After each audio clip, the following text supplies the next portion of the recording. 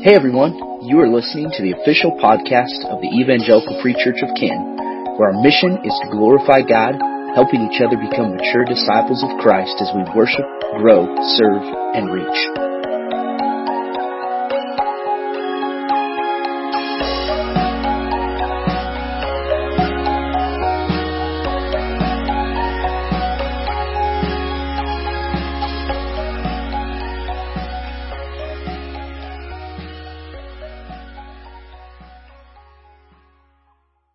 Take your Bibles and open up to Genesis 25 with me.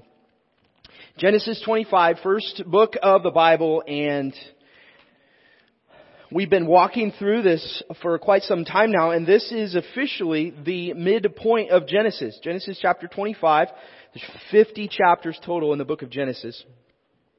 And we're just going to take time and walk through this together, but we're going to cover quite a bit today. And so I'm going to encourage you, if you haven't already been following along with us in Genesis, to do so. Read through these chapters 25 through 27. If you haven't done that already, do that this week, okay? A great way for you to dive deeper into the text and challenge our thinking in this. And if you are just joining us, we're taking a little bit different approach to the book of Genesis. And it's been that we've been panning back and taking a wide-angle view of this. You might ask, what does that mean? Well, we could spend a lot of time going through every nit and detail in these pages, and we would be in Genesis for 3 years. But instead of doing that, what I'm challenging us to do is to step back and take a look and see who has God revealed Himself to be in Scripture. It's one of the first questions we should really be intent on asking if we read our Bibles is, who is God? And what does He say? Now, one of the things as I was preparing for today that I just more and more become concerned about is the pursuit of selfish boasting. And for a moment here, I want you to hear something, church family. When we think of selfishness or boasting, we often think about the world around us, as we rightfully should. But I want you to understand that my concern when it comes to this is rooted in this place, in the church as a whole, because we claim the name of Jesus. And you might go, well, Matt, what are you talking about when you talk about concern over boasting in self or selfish boasting? And what I mean by that is what has been created in a culture where we project everything we want everyone to think about us to everyone around us. And yet internally, it's often not how we really feel. It's a culture that's largely been created via social media. And don't think that this is a new thing, because social media really began in the early 2000s. This has been 2 decades in the making. And if we want to go even further back, there's resemblances of this in ages past, and we see these same tendencies in Scripture from thousands of years ago. And we can echo the words of Solomon in Ecclesiastes, where he says there's nothing new under the sun. We may feel that it's new because maybe we're experiencing it for the first time, and yet I want you to recognize that as even 1 Corinthians 10 says, there's no temptation that has overtaken you that is not common to man. What does that mean? You are not facing a struggle today that someone else is not also facing and has faced. Now, you may look at that and go, well, that's kind of depressing. You're telling me there's nothing new and ultimately you're saying nothing's really changed, right? In the midst of that, there's also great comfort knowing that in the struggles that you're facing today, you're not alone. You're not walking through this alone. And yet, I want to challenge you to think about, what are you boasting in? Is it your career? Is it your status? Is it your family? Is it your image? And I want you to contrast that, boasting in whatever you put out there for everyone else to see, or we want everyone else to think this way. I want you to contrast that with where you really are. And what I'm going to encourage you in today is ultimately to boast in the unfathomable grace of God. In His grace. To boast in the Lord. And we're going to unpack that a little more. Now, in Genesis 25, I'm going to kind of summarize what takes place in these first 18 verses. We're in the final sections of Abraham, who we've walked through so much of his life in the chapters preceding this. And Abraham now has, in the chapters just before this, has lost his wife Sarah. She's died. He purchased land where he could bury her. It's these family matters that go back to his trust in the Lord's promises. And now we see at the beginning of chapter 25 that Abraham remarries and has other sons. And in fact, what you'll see as you go through this is that Abraham, as those sons are grown, he gives them what is rightfully theirs and sends them away. And more specifically, in verse 5, you see that Abraham gave all he had to Isaac. And you might go, why is that? Well, it's because God had promised to build this nation through Isaac, the son of Sarah. This was clear back in Genesis 12 that God made this promise, and we see it reaffirmed over and over again. And so Abraham continues to cling to this promise. He continued to allow his actions to declare and hold fast to what God had promised. Now I want to pick up in verse 7. And read along with me. It says there, these are the days of the years of Abraham's life, 175 years. Abraham breathed his last and died in a good old age, an old man and full of years, and was gathered to his people. Isaac and Ishmael, his sons, buried him in the cave of Machpelah, in the field of Ephron, the son of Zohar, the Hittite, east of Mamre, the field that Abraham purchased from the Hittites. There, Abraham was buried with Sarah his wife. After the death of Abraham, God blessed Isaac his son, and Isaac settled at Beer-lahai-roi. Now, in the final verses of chapter 25, what we actually see is Ishmael's lineage. Ishmael being the other son of Abraham here. And you might go, why is this included here in this narrative? And the reality is that it is to affirm once more that the Lord keeps His promises. To both Abraham, in chapter 17 verse 20, when He promised Abraham that his son Ishmael would be taken care of, and to Hagar, where we see God promise her in chapter 21 verse 18, that in Ishmael were 12 princes, he would be a nation.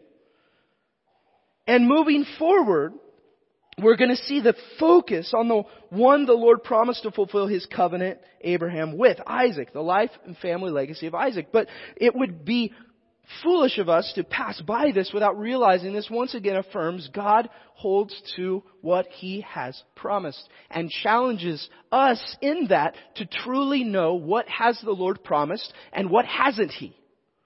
Because too often we cling to things that we think God has promised to us, but He has not said anywhere that He promises that to us. And then we get angry with the Lord and we go, why aren't you doing this? And what we're really saying is, why aren't you doing what I want you to do? And those of you who have parents with young children, you will know that that is not how things work, right? Your kids come to you and say, why are you not doing the thing that I want you to do? Well, it's because that is not in your best interest, however much you may think it is. This is where faith intersects. God is faithful to His promise, to His promises. God is faithful to His promises. And we see this reaffirmed even in the lineage of Ishmael. And what do you know? If you count the sons of Ishmael, there are 12. just as the Lord had promised. Now we're in the scope of this. What takes place after is we see that Isaac and Rebekah are joined together and she becomes pregnant with twins. And something really interesting here is, in fact, verse 21 of chapter 25, if you look at that with me. It says, "Then Isaac prayed to the Lord for his wife because she was barren." I want you to pause for a moment and think about this, because there's a contrast here between how Abraham responded when Sarah could not have children and how Isaac responds. And if I'm honest with you, I sat with this for a long time this week and was convicted by this because we don't see that Isaac here prayed to the Lord for himself, but he prayed for his wife. And you might go, well, what was the big deal here? Well, Rebekah was given a promise clear back even in chapter 24:60. There was a promise declared over her that her offspring would be tens of thousands. She more than likely had heard the promise that had been passed down to Abraham and then to Isaac, and yet after they were married together, they go a long time without any children. And yet Isaac's response here in devotion to the Lord is to pray for his wife. It says the Lord granted his prayer. Rebekah, his wife, conceived. The children struggled within her. And she said, "If it is thus, why is this happening to me?" So she went to inquire of the Lord. Now, here's one of these passages of Scriptures. Brothers, you and I have no ability to understand and shouldn't try to understand. Because here we have Rebekah honestly struggling with the reality that these twins, she's twin boys and they are wrestling around in her womb and she's going, "This is awful." And it's not something that I can understand in fullness, nor can any of you other brothers, but many of you sisters in Christ can understand clearly the pain and anguish that Rebekah is experiencing here.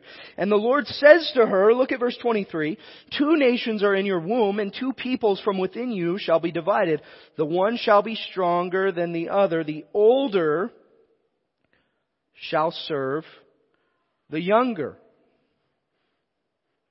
Now, I want you to take note here for a moment of this prophetic utterance that the Lord gives in verse 23, that the older shall serve the younger.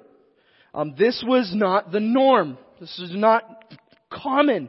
It was very common that the oldest would inherit what blessing and inheritance would come of the people. Okay? The older would indeed rule and the younger would serve the older. But that is not what the Lord says. You're going to want to hang on to that for later in the narrative. So take note of that. Look at verse 24 of chapter 25. It says, "When her days to give birth were completed, behold, there were twins in her womb. The first came out red, all his body like a hairy cloak." So they called his name Esau. This is the first reported instance of a redhead being born. Okay? There you go. There's your little Bible trivia for the day. Afterward, verse 26, his brother came out with his hand holding Esau's heel, so his name was called Jacob. Isaac was 60 years old when she bore them. When the boys grew up, Esau was a skillful hunter, a man of the field, while Jacob was a quiet man, dwelling in tents. Isaac loved Esau because he ate of his game, but Rebekah loved Jacob. Everyone say, "Oh no." Yeah. Though twins, these brothers were very different. It's one of the miracles that God does have you ever noticed that? This is a side tangent. Have you ever noticed the incredible miracle of God's created human beings and how different they all are? I revel in that with my 3 children. I go, they all came from the same place. They're so different. Beautifully different in their characters, their personalities, what they love, what they don't love. It's amazing, incredible. Here we have these 2 twin boys, and they're so different. Esau is a wild man of the field, and Jacob is more of a quiet homebody. Unfortunately, these differences are exasperated by mom and dad. Isaac loved Esau, Rebekah loved Jacob. And we're going to see how not good this becomes. Look with me at verse 29 of chapter 25. It says, once when Jacob was cooking stew, Esau came in from the field and he was exhausted. And Esau said to Jacob, let me eat some of that red stew, for I am exhausted. Therefore, his name was called Edom. Jacob, sell me your birthright now. That's what Jacob said. And Esau said, I am about to die. Of what use is a birthright to me? And Jacob said, swear to me now. So he swore to him and sold his birthright to Jacob. Then Jacob gave Esau bread and lentil stew, and he ate and drank and rose and went his way. Thus Esau despised his birthright. Now this is ridiculous, okay? Honestly. So if you don't know what a birthright is that which we talked about briefly before, where Esau was given the birthright to inherit all the family had since he was the oldest. And he comes in and he smells Jacob making this stew. And he's so hungry. In fact, he says there, I'm going to die. And all I can think of is a little child. I'm so hungry, I'm going to die. And what does he do? He sells his birthright. Who does this? But he's so, what this gives you, okay? It should give you a little piece into where Esau's heart is. Because Esau is so concerned about his own desires, and I want what I want it now, that he foolishly makes a decision for a bowl of soup. To sell something that in all reality never shouldn't have even been on the table. And yet, when we read something like that, we should pause a moment and recognize just how prone you and I are to get so caught up in the moment, I want this and I want it now, so much so that I make foolish, fleshly decisions, and in so doing, give away blessing that I could have experienced. Now, in the grand scheme of this, the Lord has already, back to verse 23 of chapter 25, the Lord's already said, the older will serve the younger. The Lord recognized all of this would come to be before the boys were even born. Recognize where this falls, okay? This is where this falls in here, that the Lord speaks this over them. But already we can begin to see glimpses of the messy dynamic of this family unit.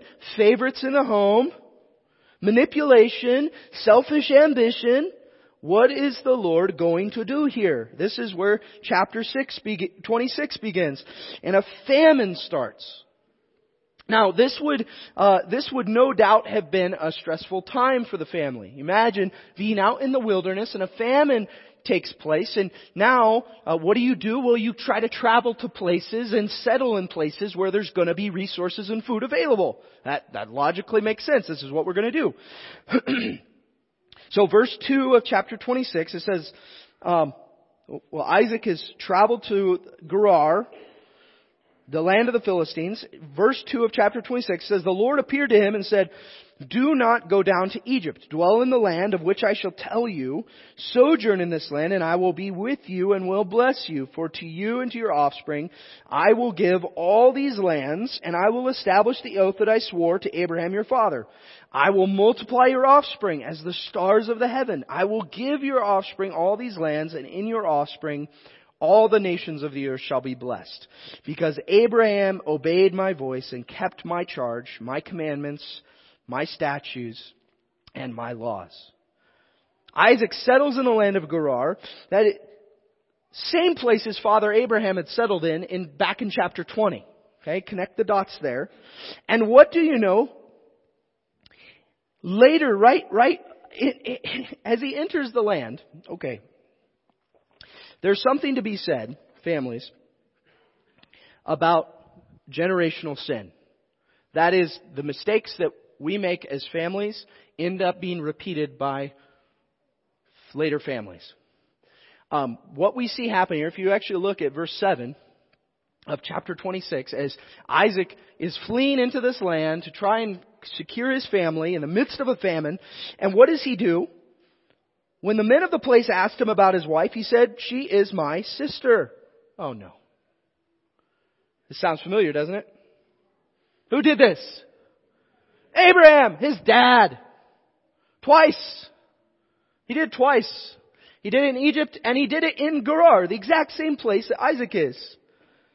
And so he lies. He says, "She's my sister," for he feared to say my wife, thinking lest, again, the men of the place should kill me because of Rebekah, because she was attractive in appearance. There's a simple side note in this that we can learn. And it be this: children, look carefully then how you walk, not as unwise, but as wise. Those of you who are children, who are sitting amongst us and watching your parents are going to make mistakes. They are going to sin. They're going to do wrong because they're human. In the same way, you as children are going to make mistakes. You're going to do wrong because you are human. It is our responsibility to watch carefully how we walk and strive to walk in such a way that pleases the Lord. And that includes, if I see my parents walking in such a way that is not in alignment with God's Word, that is something I should not repeat. And saying, well, Mom and Dad do it, is not a valid excuse. Okay? Parents, in the same way, we have a responsibility to watch carefully how we walk because we set the tone. Now, can the Lord break chains? Absolutely. Praise the Lord for that.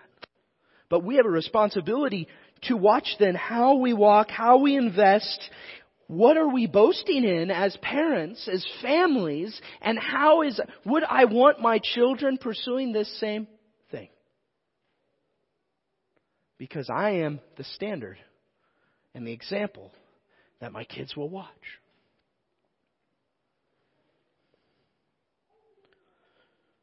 Parents, recognize the patterns you establish today will be the building blocks of your children's future, whether good or bad. Now, Abimelech in this chapter, he calls out Isaac. And he confronts Isaac about why has he done this. And then he actually blesses Isaac and he says, no one should touch this man or his wife. Don't do it. As the chapter continues on, Isaac is actually very well off. And the Lord provides abundantly for him. So much so that the people of the land around become intimidated by his size. And they come out to Isaac and they say, well, we want to kind of make a treaty with you because you could easily annihilate us. So we'll treat you well if you treat us well. It's kind of the summary of how this went.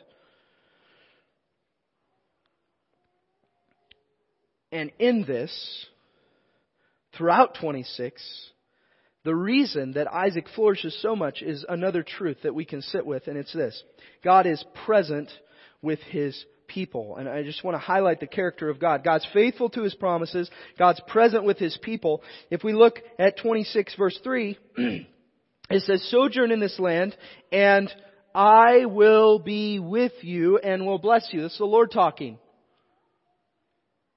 He will bless you. Then if you look at verse 12 of chapter 26, Isaac sowed in the land and reaped in the same year 100-fold. The Lord blessed him. Then if you look at verse 24 of chapter 26, it says, And the Lord appeared to him the same night and said, I am the God of Abraham your father. Fear not. Why? For I am with you and will bless you and multiply your offspring for my servant Abraham's sake. Then we actually have recorded in chapter 26 where other people see that the Lord is with them. Verse 28. They said, we see plainly that the Lord has been with you. Verse 29. You will do us no harm, just as we have not touched, and you have done to you nothing but good, and have sent you away. You are now the blessed of the Lord. God is present with His people. In verse 34, we continue to see the selfishness of Esau as he takes 2 wives for himself from the land of Canaan. And this was not only a rash move in light of family history, but it was also the cause of great bitterness for both Isaac and Rebekah. That's verse 35. It says they made life bitter for Isaac and Rebekah. Now what takes place next reveals the absolute depravity of everyone involved in this family unit. Okay? So let's look at chapter 27, starting in verse 1. We've kind of set the scene here. These 2 brothers that are at odds with each other. Favorites, Isaac and Rebekah picked favorites. Verse 27, when Isaac was old and his eyes were dim, so that he could not see, he called Esau his older son and said to him, My son. And he answered, Here I am. He said, Behold, I am old. I do not know the day of my death. Now then, take your weapons, your quiver, and your bow, and go out to the field and hunt game for me, and prepare for me delicious food, such as I love, and bring it to me so that I may eat, that my soul may bless you before I die. Now what we see here evidently, and this was reiterated back in the previous section, is that Isaac's reason for loving Esau so much was his wild game. Apparently, Isaac indeed had the 6th love language in their family, which was food. Some of you have that same love language. I do. And in so doing, he's in fact not only physically struggles to see here, but even spiritually looks completely past what the Lord has said previously about the older serving the younger, and just says, bring me the food that I so love, selfishly, and I will bless you.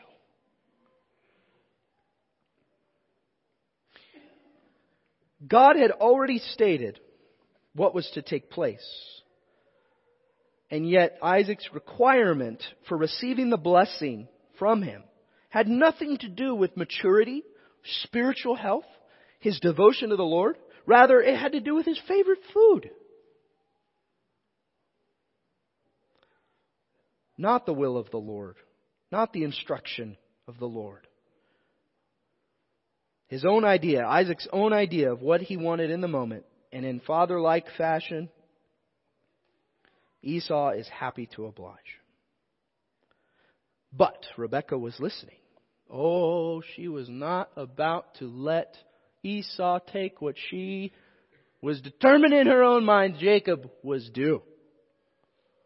She was not going to let that happen.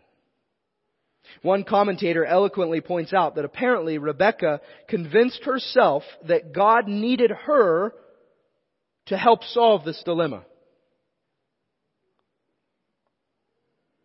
She too forgot or ignored God's declaration to her when she was pregnant. So now she would take matters into her own hands. Let's look at verse 6. It says, Rebekah said to her son Jacob, I heard your father speak to your brother Esau. Bring me game and prepare for me delicious food that I may eat it. Bless you before the Lord before I die. Now therefore, my son, obey my voice as I command you. Go to the flock, bring to me 2 good goats so that I may prepare from them delicious food for your father such as he loves. And you shall bring it to your father and eat so that he may bless you before he dies. Jacob says to Rebekah, his mother, "Behold, my brother Esau is a hairy man, and I am a smooth man." In other words, Esau had a beard and Jacob didn't. Not saying that's actually true, but it might have been. "Perhaps my father will feel me, and I shall seem to be mocking him and bring a curse upon myself and not a blessing." His mother said to him, "Let your curse be on me, son. Only obey my voice and go bring them to me." Listen to that last part. Obey my voice and go bring them to me. Jacob agrees. He gets dressed up. And we have to imagine he had to look absolutely ridiculous. Pause and think about this. They skinned the goat and they tied the goat skin all over his body so that he felt hairy to his aging father who couldn't see him or even really hear him that well. And so you just picture this guy walking in covered in goat skin. It had to be so uncomfortable. But he went right along with it in the deception that took place. And in fact, Isaac blesses Jacob in verse 27 and 29. He falls for their scheme and does just that. So Jacob leaves, and guess who comes back? Here comes Esau. Oh boy. The truth is revealed. Isaac trembles in verse 34. And Esau screams. And Isaac declares what will happen to Esau in verses 39 through 40. Emphasizing what God had already emphasized would happen. What a mess.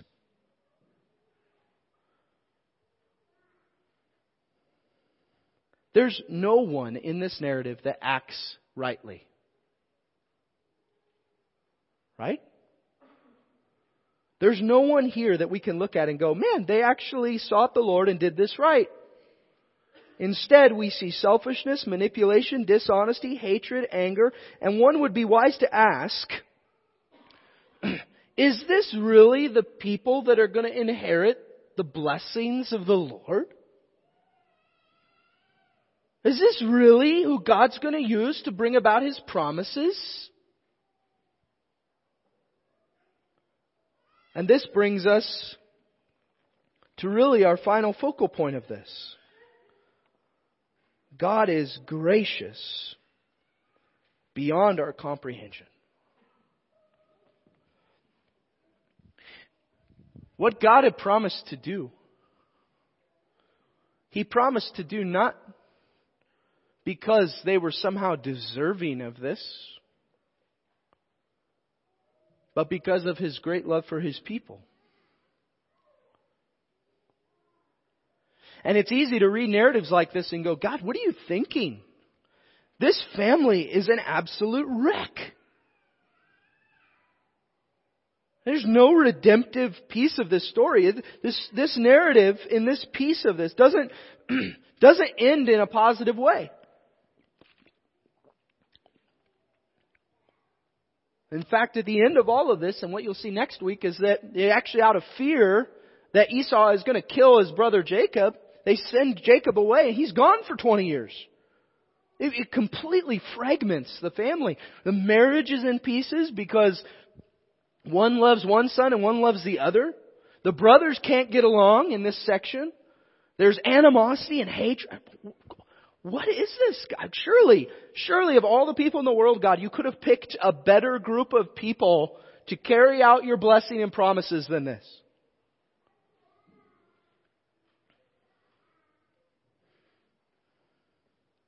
After almost a decade of full-time ministry, I've clearly concluded something that you need to know. People are messy. In fact, turn to your neighbor and say, you're messy.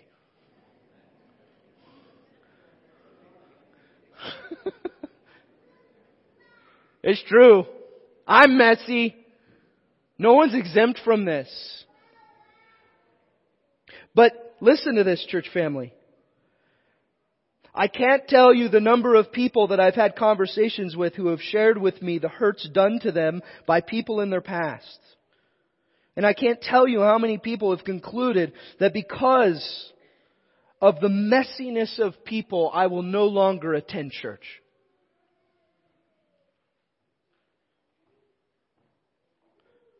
I can't tell you the number of times I've been personally hurt by words, actions, apathy, and attitudes of people.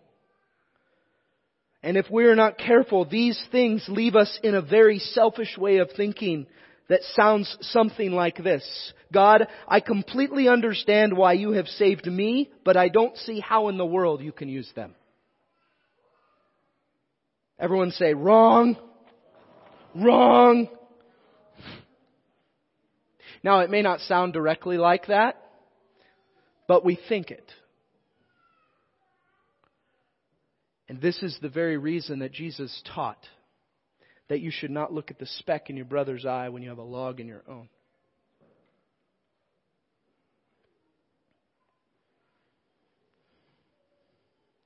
Yet the question remains for all of us, how in the world could a holy God use any of us for His own good?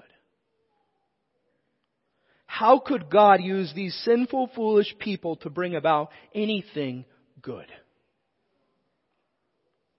Because if we're honest and we look around, we go, there's a lot of messiness just in our own homes, in our own marriages, in our own jobs.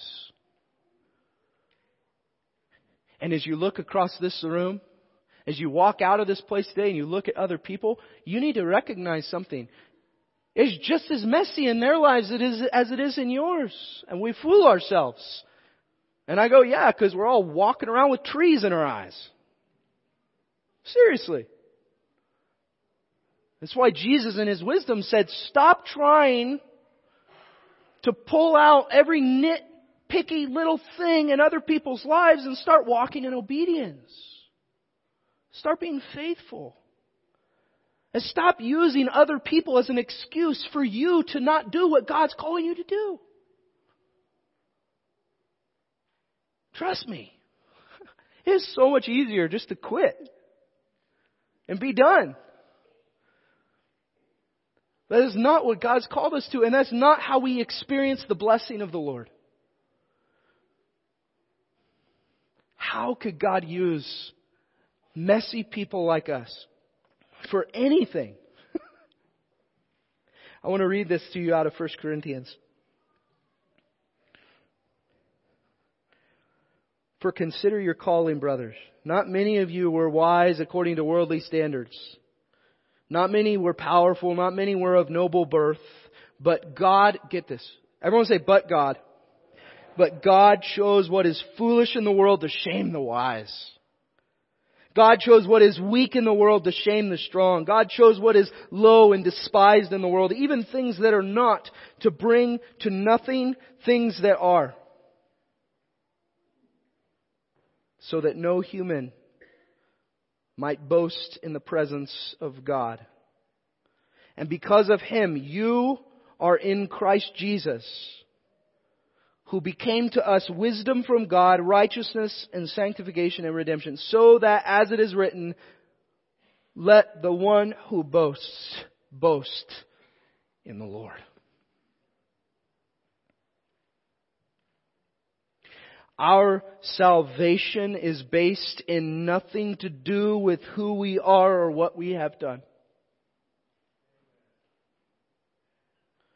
but in who Jesus is and what He has accomplished.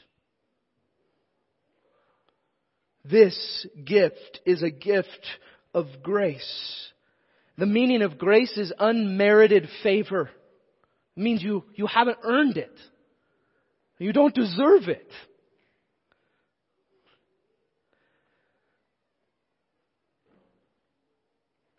You will never measure up to the vastness of this gift, but you are called through it to a better way of living. You are called through it not to be conformed to the world, but transformed by the renewing of your mind. You are called through it to walk in the same way Jesus walked, and in so doing, boasting not in yourself or your own ability, but boasting in who? The Lord. Everyone say the Lord. To boast in the unfathomable grace of God, who has chosen us with all of our imperfections, who calls us out of the darkness and transforms us and matures us to be more like Jesus. Church family, we are not any better than Isaac, Rebekah, Jacob, and Esau. We're not any better than them. Will we choose to follow the pattern of our sin or faithfully walk in obedience to the Lord?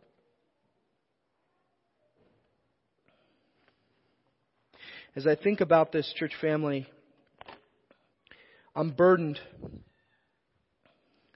most of all by the temptation for us to become apathetic in our faith.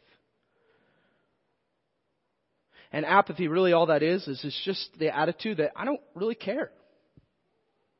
I don't care. And I could tell you, I would much rather have a conversation with someone who is adamantly opposed to Christ than someone who has deceived themselves into thinking they're okay. Because at least I know where they stand. And in that moment, all I could do is share the hope of Christ that I've experienced, and I know many of you have experienced as well. Here is the thing. If you're waiting to get to a place where you deserve what God has given you in Jesus, you will never get there. Because none of us deserve it.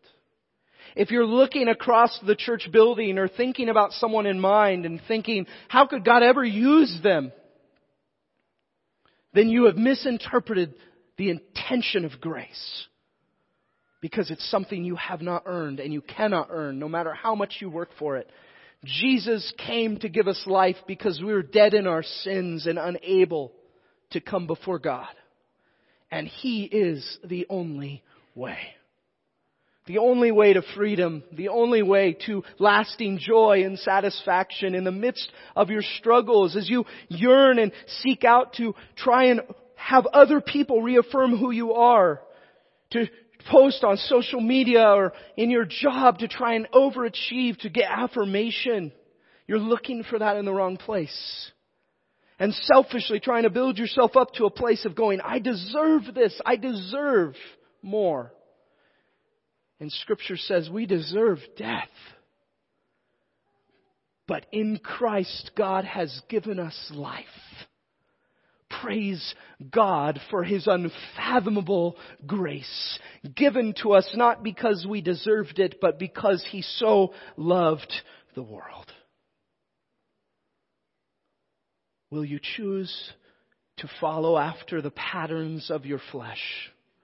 Or will you choose to walk in the freedom and obedience? Father, as we sing these truths, may we hold fast to this, that we don't deserve this, that it's a gift that's been given to us in Jesus. Transform us by these truths, that we might walk in faithful obedience, not falling back to the patterns of our flesh, but recognizing in the mess of ourselves, Lord, you have redeemed us and given us new life through Jesus. It's in His name we pray this. Amen.